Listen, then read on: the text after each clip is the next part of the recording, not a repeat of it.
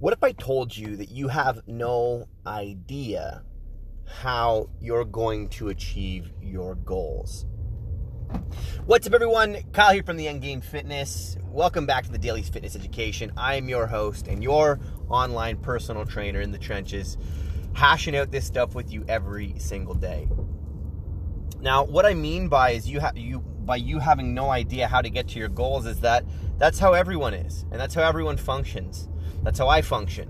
I have a goal that's a pretty lofty goal, or I want to be absolutely shredded, or I want to be in great shape in fitness, right? And oftentimes when we set our goals, we have no idea what the trials and tribulations are going to look like.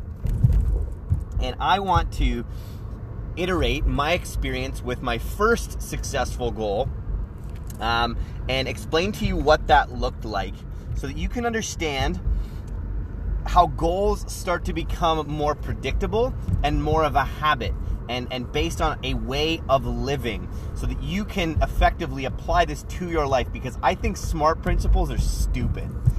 While sure, they are the practical steps, they don't really explain to you what happens or what you need to do in order for those SMART principles to start to come into play on autopilot. So today we're going to dive into that.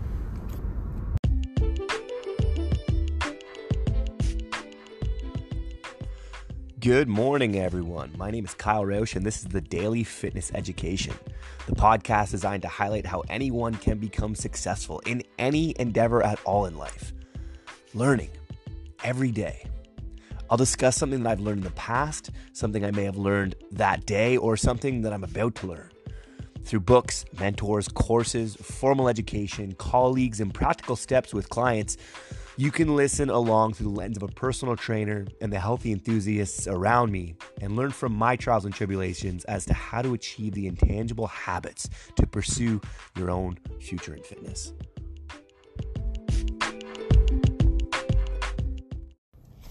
Alrighty, Endgame addicts. So, I think it's pretty funny when the people who teach you SMART principles, specific, measurable, attainable, realistic, and trackable, while they hold good merit and while they are unbelievably effective, from an organization standpoint, they can make sense, okay?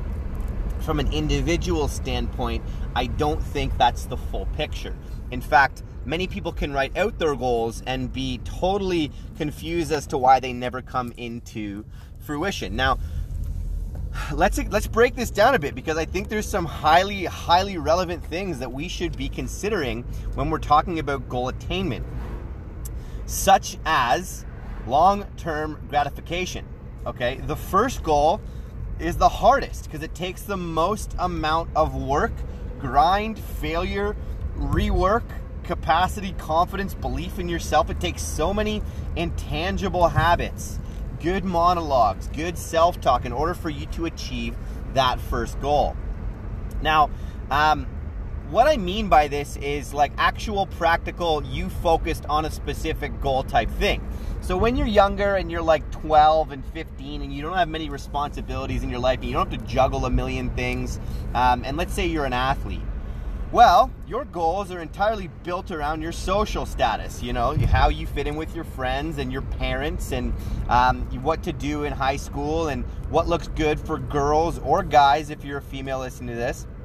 And a lot of those goals are entirely extrinsic, okay? While, we want to be highly effective, a lot of that pressure comes from the people around us because we haven't learned how to self-identify and self-actualize and put ourselves into the world. And if those words are confusing you, they confuse me, right?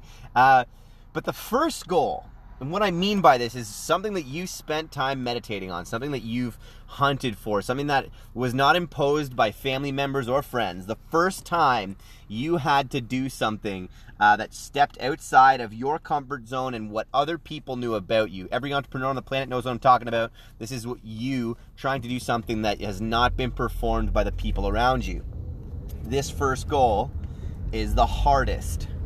It's the worst because you have no idea the mental faculties required, the discipline, the late nights, the delayed gratification, the skipping of TV, Netflix sessions, the focused reading, the consistent showing up to the books, whether it's fitness or not, you still got to read a shit ton in order to put that stuff into your brain. Now, this doesn't sound sexy at all until you realize that the only people that are quote-unquote on the outside, and I don't mean this to be, let's say from an achievement standpoint, who are sexy, who are able to look good naked, are the people who have fucking hustled, are the people who have put the energy in.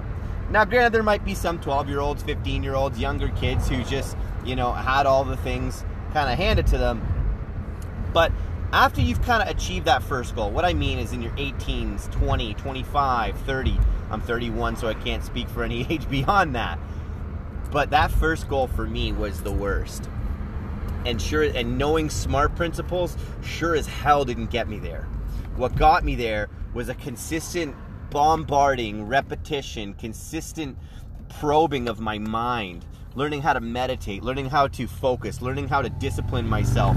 All of these things did not really, specific, measurable, attainable, trackable, realistic, or whatever the hell the acronym means, did not help me get to my goals. Yes, I use those things as like a natural response to solving problems, but what I realized is that deadlines are arbitrary. That when you don't hit your goal, you keep charging. When you mess up and you're completely depleted, you take a break and then you show up full force again, or full heart, open heart, ready to start hashing away at your goals again. The only thing that is unique about every human being is that we are goal-based. We are all belief-based, and we believe in specific goals that are worth our time. So what I'm encouraging for you is to get up, get out there, and start living in a direction that you find noteworthy and admirable for yourself, to improve your own self-worth, to do things that you believe would make you feel good about you.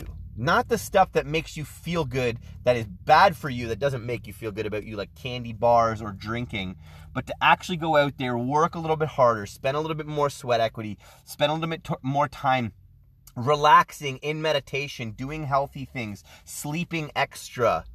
Not, this whole adage of sleeping in is wrong. Like, doing healthy things for your life. Do those things, and I promise you, your life will get better and better and better, but not in a fast way, not at, the click of a button, and not as quick as Netflix can be put into your brain. It's going to take months, years, a lifetime, and you will start to realize what this kind of living does for you, because it is so much more, not better, but like fulfilling. So you're so much more aware of what's going on around you. Either way, folks, I hope you have an unbelievable day. Today was just about understanding that goals are not as easy as you think, but they are totally worth it, and the first one is always the hardest. So I hope you guys have an unbelievable day, and I'm going to see you in 24 hours. Peace.